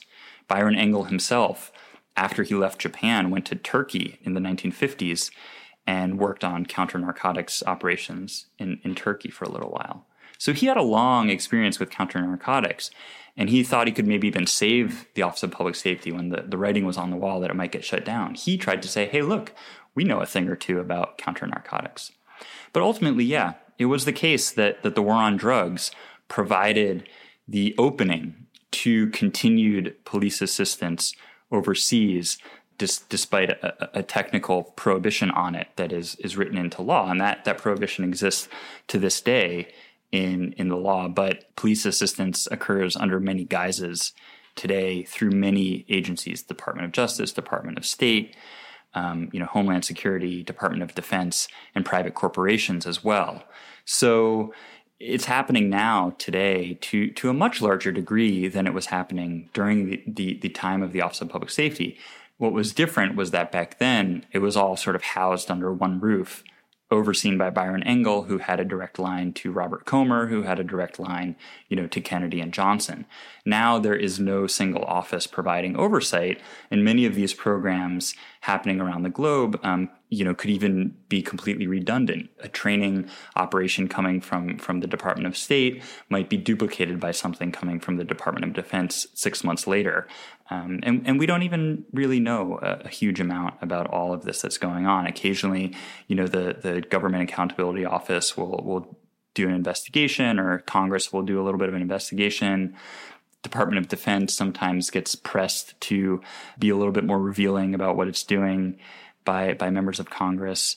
But it's a huge amount of resources being dedicated to training and equipping police around the globe today. And the mission is not exactly as singularly focused as it was in the 60s, as with this ideological component of constraining the communist movement globally. Now it has all sorts of purposes. The primary ones are narcotics and terrorism, though.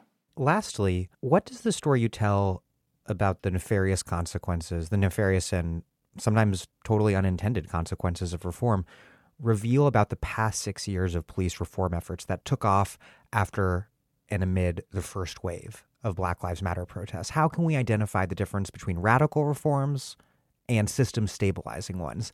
And what does that in turn reveal about this current shift in movement emphasis towards defund police, a move from accountability and training to attacking these bedrock issues of the size and scope of policing? I think that the history of police reform through the 20th century was exactly as you say, system stabilizing, and it was also meant to, expand capacities and capabilities, introduce new technologies and resources. Police reform ultimately was often introduced, in a top-down fashion, and that irked many officers. They didn't like being forced to do certain things by their commanding officers, both in terms of, new requirements for training, which obviously we know that, especially when it comes to these so-called, sensitivity or implicit bias trainings. They don't take them seriously, even if they were to be effective, which is a separate question. But officers don't like them, don't take them seriously. And yet officers are quite happy to take the new technologies and the new resources that become available through reform. For police at the top, for the chiefs, the leaders, they're worried about police legitimacy. They want to reform in order to enhance the legitimacy of police, and in part because they think that a legitimate police force is likely to have interactions with the public where the public listens to what the police are saying, abides by the commands of the police, and so forth. In the rank and file, I just don't think that there is much evidence of an agreement that police need to be reformed or should be reformed in those ways. I think police want their prerogative, their discretion to be left intact, and they will continually find ways to pay lip service to the reform that's coming from the top and not really change their actual operations in any way. And in fact, because policing on an everyday level, at the patrol level, policing has to include discretion, because police encounter surprising and unpredictable situations, confusing situations all the time. And so they have to kind of improvise on the street. But their improvisation is always backed up, by non-negotiable coercive force. That's the essence of policing, is that however they decide to respond, use their discretion to respond, use their even creativity to respond to a given situation, at the end of the day or at the end of the encounter, non-negotiable coercive force remains intact. And reform is never going to change that. And in fact, reform is ill-equipped to standardize, despite its own dreams of standardization. It's ill-equipped to standardize something that has to remain highly discretionary.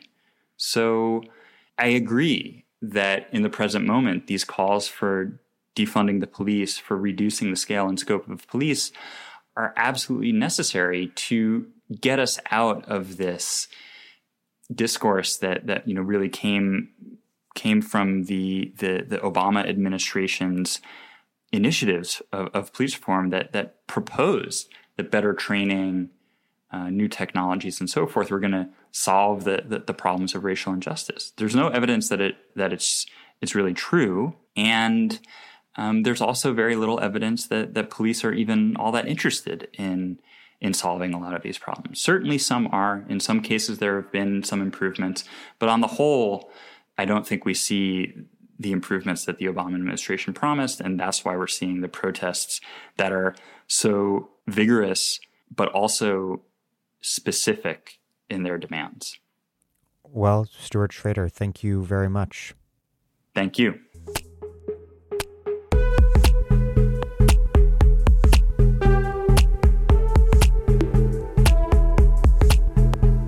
Stuart Schrader is Associate Director of the Program in Racism, Immigration, and Citizenship at Johns Hopkins University, where he is also a lecturer. He is the author of Badges Without Borders: How Global Counterinsurgency Transformed American Policing, from University of California Press. Thank you for listening to The Dig from Jacobin Magazine. As Marx once said, after noting that the police, the judiciary, and the administration are not deputies of civil society itself, which manages its own general interest in and through them. Rather, they are office holders of the state whose purpose is to manage the state in opposition to civil society. While other podcasts have only interpreted the world in various ways, our point is to change it. We are posting new episodes every week. The Dig was produced by Alex Lewis. Music by Jeffrey Brodsky. Our communications coordinators are Julia Rock and Zachary Nin. Our senior advisor is Thea Riofrancos. Check out our vast archives at thedigradio.com. Follow us on Twitter at thedigradio. You can also find us on Facebook. Please find us wherever you get your podcasts and subscribe. If it is on iTunes or wherever, also rate and review us. Nice reviews ostensibly introduce us to new listeners, but what really and truly does that is you telling your friends that you listen to the show, like the show, that they should listen and like the show. please make propaganda for us. And do find us at patreon.com/thedig and make a monthly contribution to keep this operation up and going strong. Even a few bucks is huge.